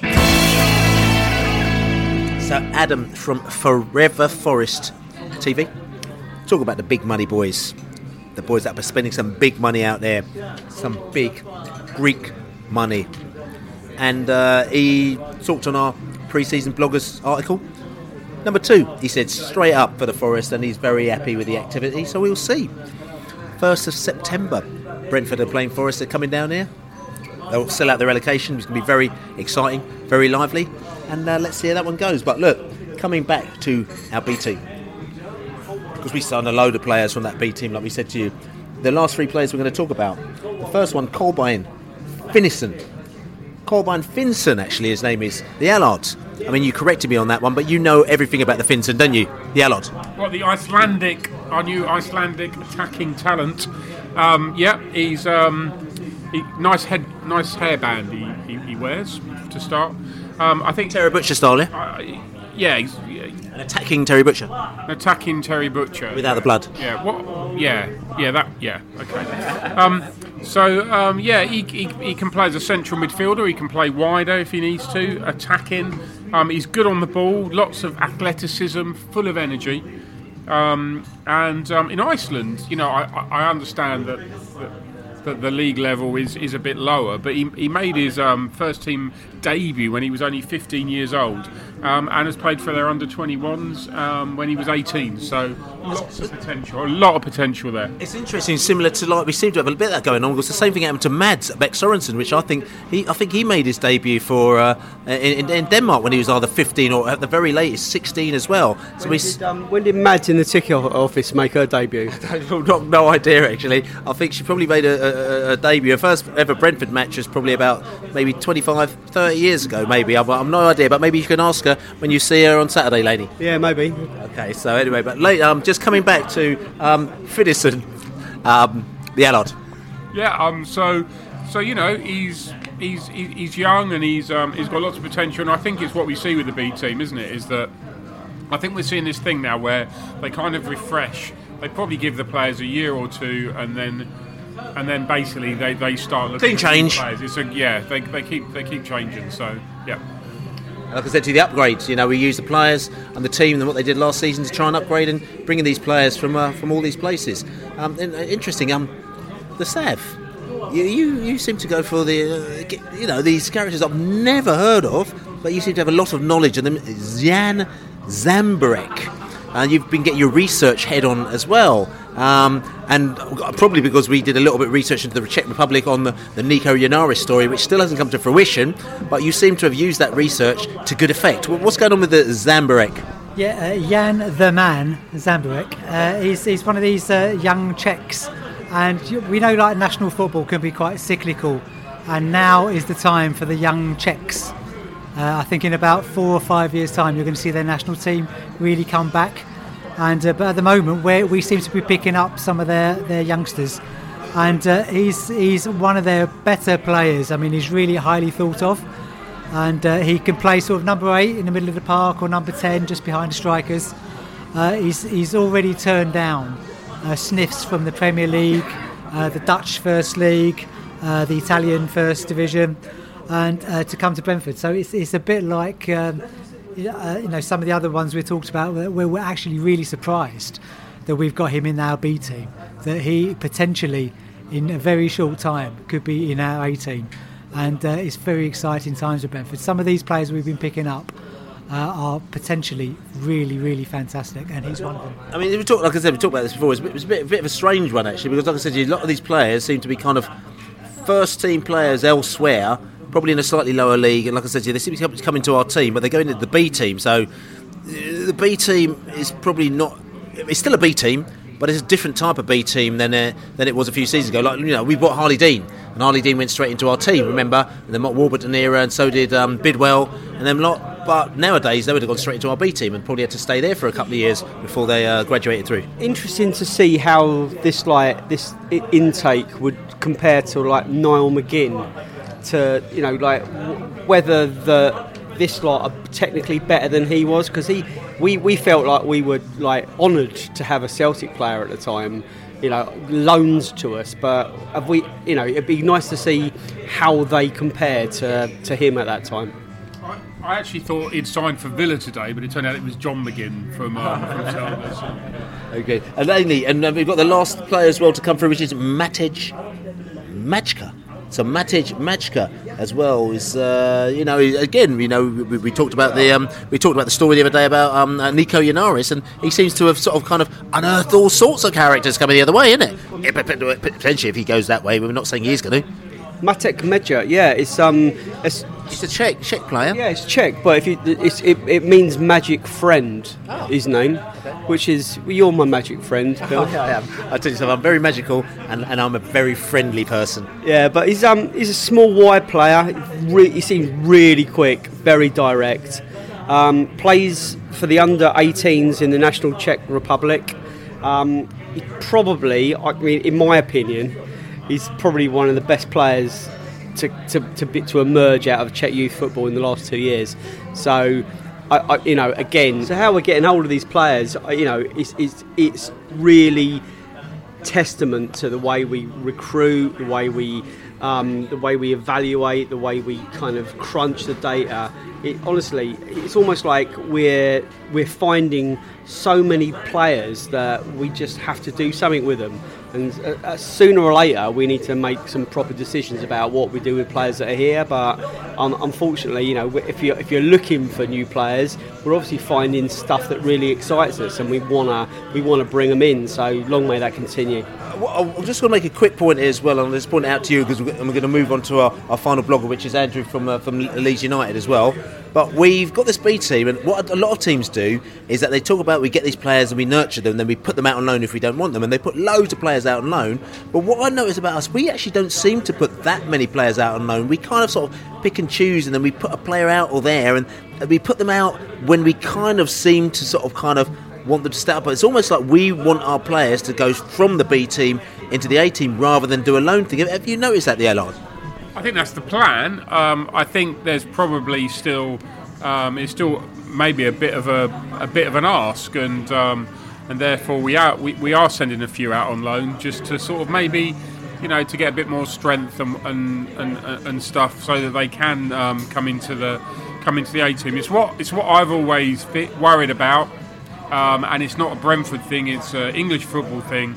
Is the progression from youth team or B teams or under 23s or whatever you call it into the first team.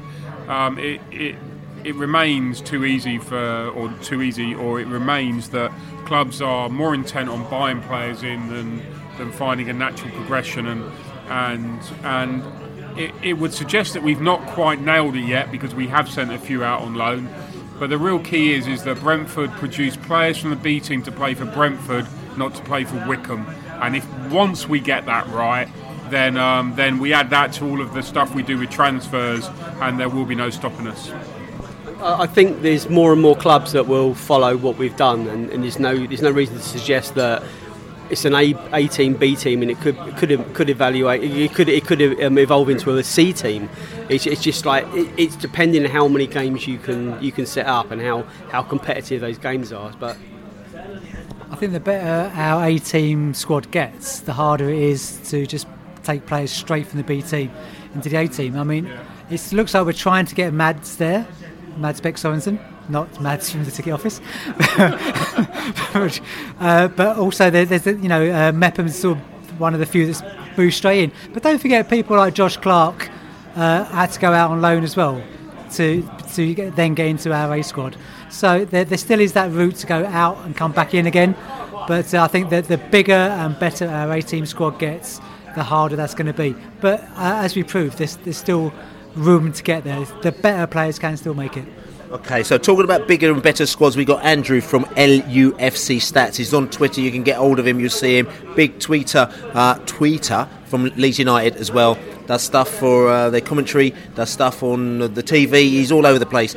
Andrew Dalton, and he's going to tell us about Leeds' window, the Champions of Europe, how much money they've spent, Belisa, the new manager, and how he's actually got them motivated and got some great players he feeds, and he's very excited about the next season. It's LUFC Stats here from social media, from Twitterland, reviewing Leeds United's business in the transfer window as it has just closed permanently up until the start of January. Of course, the loan window is very much open until the end of August. As for Leeds United, it's 3 loans and 2 permanent signings, and I have to say I'm very happy with the business that Leeds United have done over the summer. We'll start off with the loan signings. Lewis Baker came in from Chelsea, sort of defensive midfielder. Very, very pleased with that signing. Very athletic in that midfield area. I thought he played really well in pre-season, so against Oxford United, and I think he can bring something a little bit different in the centre of midfield. As for Jamal Blackman, he's sort of the next one in. Again, on loan from Chelsea, goalkeeper, 6'7". It will give Bailey Peacock-Farrell a lot of competition between himself and Blackman, and looking forward to the battle between those two. I thought Peacock-Farrell played really well against Stoke City last time out on Sunday, and Blackman will cause Peacock-Farrell a lot of competition, and he's a giant of a man as well, and it's one I'm looking forward to seeing that competition sort of develop between now and the end of the season. Next one in through the door, something on loan, was Jack Harrison from Manchester City. Comes highly recommended with sort of good wishes from Patrick Vieira and David Villa, and I don't think you get any bigger than that. Patrick Vieira been there, done that, won the T-shirt. Won the T-shirt and done everything in football. So really, really pleased with Jack Harrison, and I think he will do well at Leeds United this season. And the 2 big ones, Barry Douglas from Wolverhampton Wanderers, £3 million. What a snip that is, I have to say. Wizard of a left foot.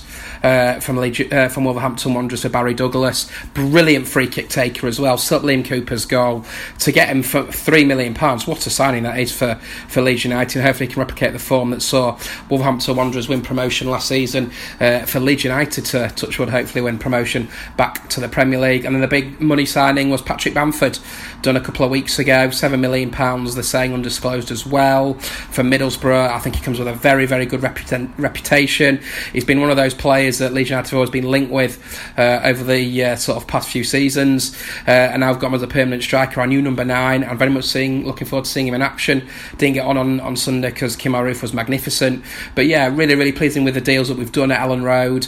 I think we'll probably get back into the loan window, maybe for another central defender, although saying that Calvin Phillips can drop in there. You've also got Liam Cooper, Gaetano Berardi and Pontus Jansson as well if needs be, and possibly another defensive midfielder to replace the departed Ronaldo Vieira. But yeah, very pleasing, very happy with the dealings for Leeds United, and it's onwards and upwards to Pride Park on Saturday afternoon. A game, of course, you can see live on Sky Sports. So interesting there from Andrew Dalton, LUFC Stats. And Bamford, it's interesting. We were talking about Jordan Rhodes earlier. He's one of those players who's been on the treadmill, and he's gone off to Norwich. Wednesday decided they had to send him off there because they needed to get him there to get some money in. But Bamford, he's been around a bit. He gave us a little bit of misery when he was at Middlesbrough a few years ago, the playoff year. But he's been thereabouts. In fact, we almost signed him that year, if I remember rightly. We really tried hard to sign him, but it didn't quite happen. Maybe it's the finances, maybe we weren't quite established in people's eyes. But Bamford at Leeds United, the Allard. Do you know what? Leeds signing Bamford doesn't tell you too much about Leeds because they're splashing the money out and stuff like that. What Bamford leaving Middlesbrough tells you everything you need to know about Tony Pulis, is that he is gradually moving out the players that have got a bit of flair and the players he doesn't trust. And what you'll see now is that Pulis will turn, or has already, and I really mean this, that's why he's moved Bamford on, is he'll turn them into an absolute bore fest, but they'll unfortunately be quite effective. And that's what the Bamford move to Leeds is about. It was interesting. So listen, that was Andrew Dalton and Look and City. You can check them all out, besotted.com. All the bloggers gave their thoughts on how they're going to do this season. It's only one game in, and but it doesn't really matter, because at the end of the day, these feelings or these thoughts are going to be there for the whole season. So check it out, besotted.com. But look, we've got a game on Saturday. We're going up to Stoke City, first time since 2001. We're leaving quite early. We're on the trains, we're on the planes, we're down the canal, down in Hanley. We're all over the place in Stoke because we're going to have a right laugh up there. Win or lose, we're on the booze, as they say. But listen, what we're going to do before we chat about that Stoke game, we're going to go over to the Wizards of Drivel, because they're going to give us their thoughts on Stoke City. 5 from the Hive, Stoke City. Hi bees, my name's David Cowlishaw and I'm founder of the Wizards of Drivel Stoke City podcast. Originally from Blackpool, the fact I'm a Stoke fan is entirely my dad's fault. Now based in Lancaster, I've been a Stoke season ticket holder for about 17 or 18 years, so not that many highs, but definitely a lot of lows in that time. Started the Wizards of Drivel podcast a couple of years ago, and it's grown steadily in listeners. We've had a lot of great responses to it, and we've had some great guests on, from Danny Higginbottom right up to the great Gordon Banks. Whilst it has been a lot of fun, there hasn't been a lot of fun on the pitch to talk about, so I'm hoping this year, finally, we're not a curse on the team. You took our place in the Championship, whipping us 3-0 at Cardiff, when we really should have got up automatically in 2002 with Stevie Coppell's team. You went on to bigger and better things after that, spending a number of years in the Premier League. But the question is the Premier League actually all that cop? Is the Premier League all that? Well, yes and no. Yes, you do get to see some amazing football and some fantastic players. Just thinking of some of my favourites from down the years at Stoke, seeing the likes of Cristiano Ronaldo, Didier Drogba, Luka Modric, Gareth Bale, Steven Gerrard, the great Man City team of last season, and countless great Manchester United and Chelsea sides. They've been fantastic to watch, and beating those level of teams is amazing. I count a 2-0 victory over Man City as among my best memories as a Stoke fan. The 6-1 win over Liverpool in Gerrard's last game. They are priceless. They may not have been trophy wins or, hugely important matches, but when you do a number on the big sides, especially if it's Arsenal, then it's just a fantastic experience. But to be honest, there is a lot of dross in the Premier League. I mean, looking at this season, I think possibly from 7th or 8th downwards, you've got a lot of ordinary sides, of which Stoke City were obviously one for quite a while. And usually, in any given Premier League season, you can look at 7 or 8 teams who could easily go down to the Championship and may even struggle to do anything in the Championship as well. So it's massively unbalanced, and that is the kind of thing, more than anything, that people get bored with the Premier League. I mean, obviously you've got high ticket prices, games being moved for TV, crap refereeing, players diving, all the usual complaints about the Premier League. But ultimately, for me, I think the problem the Premier League has is if you support Stoke, if you support Brentford, if you guys go up, if you support Huddersfield or Newcastle or even a big club like Everton, you can't actually win anything. And you're always butting your head against a glass ceiling, and plenty of managers have come a cropper trying to take crap or ordinary teams that little step further just to try and break that top 6 monopoly, and it doesn't work apart from kind of the Leicester City miracle, if you like. So yeah, that's the frustration with the Premier League. Don't get me wrong, I really want Stoke to get back there at the first time of asking, because I care about the financial and the financial future of the club and its status and all the rest of it. But to be honest, I'm looking forward to having a year off. Last season wasn't the best for Stoke City. Do you think you deserve to go down in retrospect? Where did it go so horribly wrong? Yeah, last season, where to begin? I think possibly the main culprit will be Mark Hughes in many people's eyes. His signings were really poor, the likes of Darren Fletcher, Saido Berahino, Hesse, Eric Choupo-Moting. Players who weren't good enough to step up in the absence of us losing Marko Arnautovic, who obviously went and had a good season at West Ham. Only Xherdan Shaqiri was of sufficient quality to start in a Premier League team, I think, and Hughes lost his way tactically. He, at one point, under Hughes' best spell, we had Bojan, Shaqiri and Arnautovic playing as like a front three, and some of the football they produced was magnificent. Stuff I'd never seen before in my life.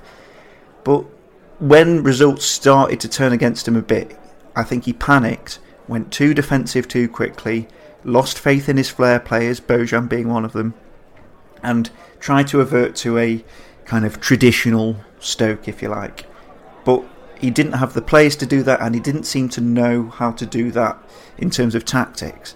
And that just left us scrambling around trying to find a system that worked for month after month after month, until eventually in January 2018 the board said enough's enough, you have to go. Paul Lambert did his best, but ultimately he wasn't the man to inspire the squad.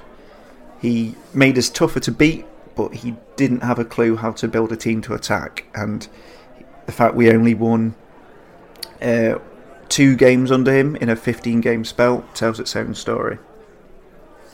But it's not just limited to the managers. The squad kind of lost faith in each other, and there were a lot of bad eggs in that squad as well. The likes of Hesse, the likes of Choupo-Moting, Charlie Adam, who seemed to undermine the managers as well. So in that sense, I do have some sympathy for Hughes and Lambert. Saido Berahino not turning up for training on time, Eric Peters breaking curfew, Charlie Adam making comments to the media. All these things told you that the squad wasn't happy, and to be honest, some of those individuals were disgusting. So, bad managers, bad squad. Usually in the Premier League you can get away with one or the other. Newcastle, not a very good squad, but a very good manager. They survived. Huddersfield, again, not a great squad on paper, but a good manager. They survived. But with Stoke having neither of those things, the writing was on the wall from a long way away. This season in the Championship, you started your campaign with a tricky trip to Leeds where you lost 3-1. Many teams take a while to adjust to Championship football. Do you think Stoke have what it takes? Tough opening day for us at Elland Road. 3-1 defeat. It was a real rude awakening for Gary Rowett and some of his Stoke players. I think Leeds massively deserved the win. We were second best from start to finish and barely had a shot all game. Leeds passed through us, and there was so many individual mistakes in there. Jack Butland made an error for the second Leeds goal, and I think kind of the core of our problems was the midfield three, which on paper is a very good midfield three. Joe Allen, Ndai and Atebo, who had a great World Cup for Nigeria. They are all good individual players, but they're three basically box-to-box midfielders trying to play in a system, but they just seem to be running around aimlessly, and there was no real cohesion between them, and that allowed Leeds' forward players to find those gaps between the midfield and the defence and take us apart at will. I think this game showed us that you can't underestimate the Championship, but we are hoping that Leeds are the exception and not the rule. Leeds do look like they will be a real proposition this season, with Marcelo Bielsa as manager and some of those forward players they've got. Home game against Brentford next gives us a chance to put things right in front of our crowd and show this league that we mean business. Stoke have a wealth of talent from the Premier League days. Butland, Ince, Afobe, Berahino.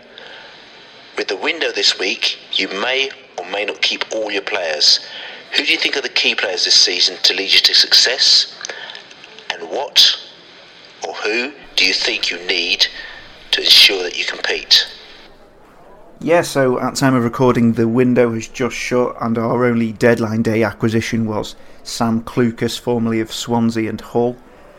I think that's possibly a decent addition. It's got to be interesting to see whether his introduction will impact the midfield and give us that little bit of cohesion that we were sorely lacking in the Leeds game. But I think the biggest boon in terms of our transfer window wasn't the signing of Afobe or Ince, even though they're both good players.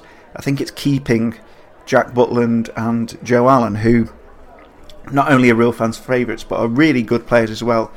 I mean, Chelsea were linked with Jack Butland for quite a long time in the transfer window, and we were worried that if Butland went, we wouldn't have anyone good enough in goal. But Jack Butland staying is a massive, massive bonus for us. Despite his mistake against Leeds, he's still a real quality goalkeeper.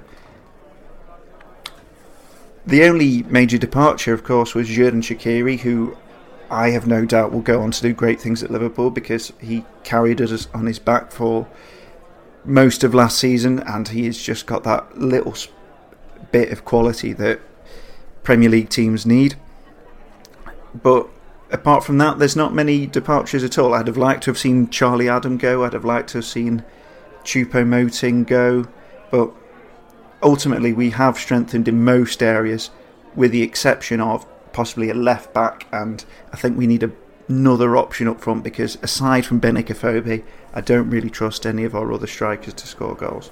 The fans have huge faith in Gary Rowett, certainly at this early stage anyway. It's the biggest challenge of Gary Rowett's career, Stoke City, because this squad is expected to win the league. And yes, Derby are a big club, but they always bottle it, so this is a real opportunity for Gary Rowett to show his credentials as a manager.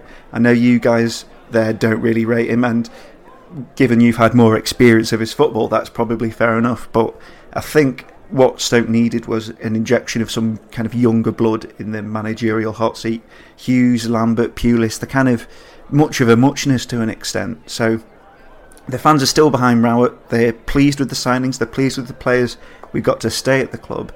It's just now the ultimate question: can we get results? Saturday is going to be a tough game for the Bees. Big crowd, noisy crowd, but on the flip side, also expectant Stoke fans. How do you think it's going to pan out? And give us a score prediction. Yeah, this game's going to be really, really tough to judge. You guys are obviously flying high after your fantastic opening game, and we've obviously in a bit of a slump still from the Premier League and that hammering by Leeds. Yeah, I think we could be burdened by expectation a bit. I'm not convinced that it will be the cauldron of atmosphere the Bet365 Stadium has been in the past. Especially, there may be an air of arrogance about our fans having spent 10 years in the Premier League. There might be a case of, is this little old Brentford? I'll use that phrase, clubs like Brentford, that I know you guys love. But anyone underestimating Brentford needs to give their head a wobble, to be honest, because not only have we seen what you guys can do in terms of your opening game, we've also seen that you guys are clearly progressing. You've got good players, you've got exciting attacking players as well. So it's going to be a real challenge for us, and it's going to be a challenge for us to keep you guys at arm's length. I'm hoping and kind of expecting that it could be quite a entertaining game. Both sides will be going for the win. Both sides have the potential to create exciting attacking opportunities. So I'm hoping that Stoke's players remember how good they are, and I'm hoping the fans give them that kind of breathing space to allow them to express themselves. Optimistically, I'm going to say 2-1 to Stoke City. So David from the Wizards of Drivel, interesting and good set of lads and lasses up there as well. Looking forward to seeing them on Saturday, which is all good. But look, before we go and see them, we always have a slightly alternative version of away games, the Besotted Alternative Trip. And this one's going to be a Besotted Alternative Stoke Tour. We've got a little Besotted tour, and listen guys, if you get up to Stoke early, which I know a lot of you are doing, you might want to be checking out a few of these things. Savvy B, I know you're very excited about where you're going on Stoke before the game, and where is that? Yeah, I am genuinely very excited by this. There are two words in the English language that when you put them together make up a phrase that is just unbelievable. Monkey Forest. Okay, well, what's that all about? Well, in Trentham, near Stoke-on-Trent, they have a monkey forest. There are 140 wild monkeys just roaming around this forest. They are wild. In fact, some of them are livid, apparently. So it's got 4.4 stars out of 5 on TripAdvisor, which is pretty impressive. And they've only lost that sort of 0.6 of a star because the Banana Cafe... no, the Banana Cafe isn't really up to scratch. So maybe avoid the Banana Cafe. But I mean, I'll just give you a quick idea about what it's about. You can walk with monkeys at Trentham Monkey Forest. It's situated in an ancient Staffordshire woodland. Monkey Forest is home to 140 free-roaming Barbary macaques. With no cages or bars, the monkeys are free to roam the forest and live as they would in the wild. I mean, honestly, Monkey Forest, I'm going. It's fantastic. So excellent. And again, where can you find the Monkey Forest? It's at Trentham Park. Trentham Park, yeah. Trentham Park, yeah. Trentham Park. So this is all good. Listen. We've got an action-packed day for Bees fans. We've got football, we've got train, we've got canals, we've got monkeys. The Allard, what have you got for us? We didn't plan this before, and I picked the Monkey Forest too, and much for the same reason as Sav. Is it two of them? No, there is only one. But you see, the way I work with TripAdvisor is I always look at the bad reviews to try and give me a feel for whether this is something I would like. So I looked at the bad reviews. These are the ones that take it down from the magical 5 to the 4.5. And the 1 out of 5 review from Gareth W. He complains that basically it's a walk with monkeys. You can't really argue that, can you? Carl M. 590. He's from Stoke. He just headlines his 2 out of 5 review, another one that brings it down to the 4.5. Monkeys. If you like monkeys, knock yourself out. and then Luby Lou 76. Overpriced and, to be honest, dull is what Luby Lou says. The Monkey Forest is essentially areas of woodland where monkeys roam free. Now, I don't know what Luby Lou expected, but it is what it says on the tin, right? Luby Lou's not very happy. Listen, don't let that put you off. If you want to go see some monkeys, you know what to do. You've got 2 reviews there. Laney. Sounds a really good place to work up a bit of an appetite, if I'm honest with you, Bill. Okay. You walk around the Monkey Forest, and then you obviously, what you're looking for after that is a bit of an oat cake boat. Oh. So oat cakes are a delicacy that Stoke is not really famous for, but everyone... Oat cake was the name of their fanzine for many years. An oat cake's like a bit of a pancake, I'd say, but there's a boat. It's a barge along the canal. Whereabouts is it? In Stoke. Okay, if people want to go there, exactly where is it? Oh, exactly where it is. It's off Brown Hills Road. It's in the Westport Lake in Tunstall. The postcode is ST6. If you've got a stat nav, and basically Helen W. She visited it when she was moored in her boat at our Middle Lake Pottery. She had a bacon and cheese oatcake, which was perfect. It was very tasty, and they thoroughly enjoyed it with a lovely cup of tea. They'll certainly keep an eye open for that next time they're cruising along Stoke.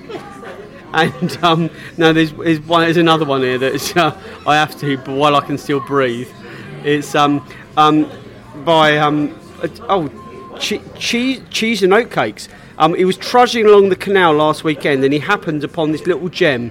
I was hungry, and my dog was starving, so this seemed like the perfect heaven sent. I'll keep it brief. The people were lovely, the oatcakes were fresh, lovely, and I was full. Excellent. So basically you can get a bit of tucker, a bit of local tucker. Like if you go to Middlesbrough, you can have a Parmo. If you go to Stoke, you can get an oatcake. But also if you need to wash it down with a drink as well. We've been talking to our Stoke chums out there to try and find out where we're going to drink. And we've been struggling a little bit because a lot of the Stoke people say don't necessarily go in the town centre, go to different places like Stone, or go to Newcastle on the Lyme, or even go to Leek. And there's all over the place. So we've been searching around trying to find a proper venue. And then I came across this. And I thought, oh my God, this is like TripAdvisor, I don't know, it's number 1 of 66 nightlife in Stoke-on-Trent. This is number 1, and it's called Bargain Booze. BARGE-INN Booze, Bargain Booze. And basically, it's a boat that sells booze on the canal on the Old Weldon Road. I think it might be up Hanley Way. I'm not 100% sure. The Stokies to tell me. Stoke-on-Trent ST4 it is. And basically, you go down the canal, and it's a boat that sells booze. And people say, Elaine, fantastic, perfect way to end a nice walk in the sunshine. Wayne served us a nice drink. Wayne is lovely, he's the best service ever. Amazing find, Wayne. So basically, everyone just seems to be really happy. Wayne's World is the key, is the one. Bargain Booze. I mean, any barge, any boat which is called Bargain Booze, where somebody goes down the supermarket, buys a load of cans, and sells it to people on the towpath, it's got to be worth a bit of a visit. Not being funny, where else in Britain can you go that you can have monkey magic, some oatcakes and some bargain booze and watch Brentford win? That's unbelievable. Listen, we'll see about that. But listen, we're going to come back to the game on Saturday. Like we said to you, we heard from the Wizards of Drivel and their thoughts on the game. But let us have our thoughts on the game. We've played one game last Saturday against Rotherham. They played a game against Leeds United. And we're going to come head to head with Gary Rowett again. And I know no one around this table is a massive fan of Rowett. I'm definitely not a massive fan of Rowett. I know you said that you're not a massive fan of Rowett. His style of football, like I said, when we played Derby last season, and literally in the second half, they were winning 1-0, and Derby did not come out of their half. We had 91% possession, and they had 11 men behind the ball. It was the most boring game of football. Admittedly, we couldn't cut through them until we got the equaliser, but we got a Rowettism again. Sav, do you think we have the capability to actually combat Rowett's really negative tactics? I think if he does come out negative, because he's playing at home this time, and he's the new manager with a new team, and he's got fans to impress. If he's thinking, okay, this club wants Tony Pulis Mark II, because that's when they were at their best in the Premiership, then he might just come and do Tony Pulis Mark II, and then we're going to have to up our game. We're going to have to work out how to get past that miserable defensive lineup he can put out. They've got good players, a lot of them Premiership players, and it just depends. Do they want to play in the Championship? Do they want to play Rowett's way? I don't know. I mean, it's so early in the season. This is probably the best time to play them because it's so early in the season. He doesn't know what he wants. The fans don't know what to expect. We don't know what we're gonna see. So I think we could just go for it where our tails are up. We've got nothing to lose. Just go for it, and I think I don't see why we can't just come away with a 2-0 win. 2-0, the Savvy B. Interesting. The Allard. I think I'll probably say more or less what Sav says. I mean, look, it's not a better time to play Stoke at Stoke than this weekend. Rowett is under pressure.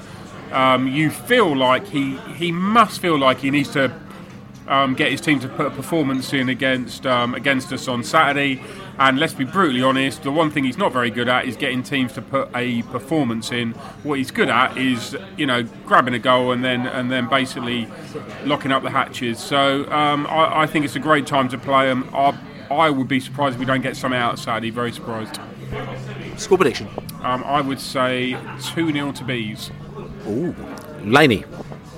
Well, Leeds showed us how to play them. Just hound them, chase them. We have to put in the shift. I hope Brentford players have got a lot of energy on Saturday, because we're gonna have to literally chase every ball, mark them, not let them settle not let them settle whatsoever. Take our chances as and when they come. I despair really for Stoke fans. I would rather have a season ticket for Monkey Forest than for Stoke City. Absolutely, I prefer to be counting the red-ass baboons in the forest than watching. But is this specifically because of Gary Rowett? Is that why? Yeah, but because of Gary Rowett. You have to understand, Stoke fans. Sorry, this is not disrespect to you. We have this thing with the Rowett. It's quite bad. It goes back quite a while. He plays really, really base football, and I think under Hughes, Stoke kind of evolved slightly, and he'll take you back. Yeah, I just want to sort of say that I'm not. This isn't an overall diss towards Stoke. I'm just saying that Saturday is the time to play them. Rowett will sort Stoke out, and he will make them incredibly hard to beat. And who knows where that will lead them. I just think on Saturday there is a possibility they may have other ideas on their on their minds. Lenny, do you give us a score prediction? 2-1 Brentford. Brentford. And for myself as well, I've already said, and I was on the Business of Drivel podcast last week, I said a draw would be good, something like 1-1. The weeks come on, and as you know, the rose-tinted glasses come out, and also I forgot about the Rowett factor, and I actually really want to beat Rowett, so I want actually for us to be in there and do the business. So I'm actually going to go 2-1 to the Bees as well on Saturday. I'll take a draw. Of course we'll all take a draw around the table here as well. So listen, this has been great. Besotted Pride of West London podcast. It's been a bit of a bumper one because it's been not the transfer window podcast, because we've got the transfer window on the 31st of August. This was just a little bit of a tester to see how it would go. We were going to get Phil Giles to talk on this one to see how the transfer window went, but we thought actually there's no point asking him now. We might as well ask him on the 1st of September when the actual real transfer window has come. But like I said to you, for us, this is Besotted Pride of West London podcast. Check us out on Monday, 9 o'clock, radio show Love Sport. You can get it on radio, you can get it online, you can get it all sorts of stuff as well. Also, you check out the podcast, like I said to you, it's going to be live. And other than that, like I said to you, we're going to go to Stoke on Saturday. We've got a pre-season or a post-match podcast after the Stoke game. About 6:30, 7 o'clock. Check it out, besotted.com. But other than that, as we say, we're going to beat them as we say.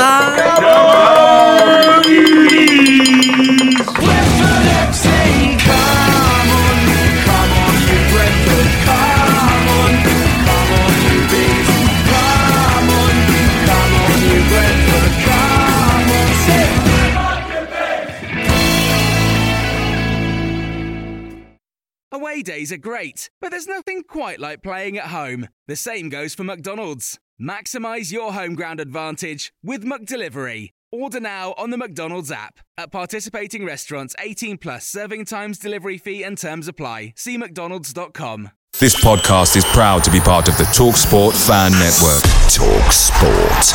Powered by fans.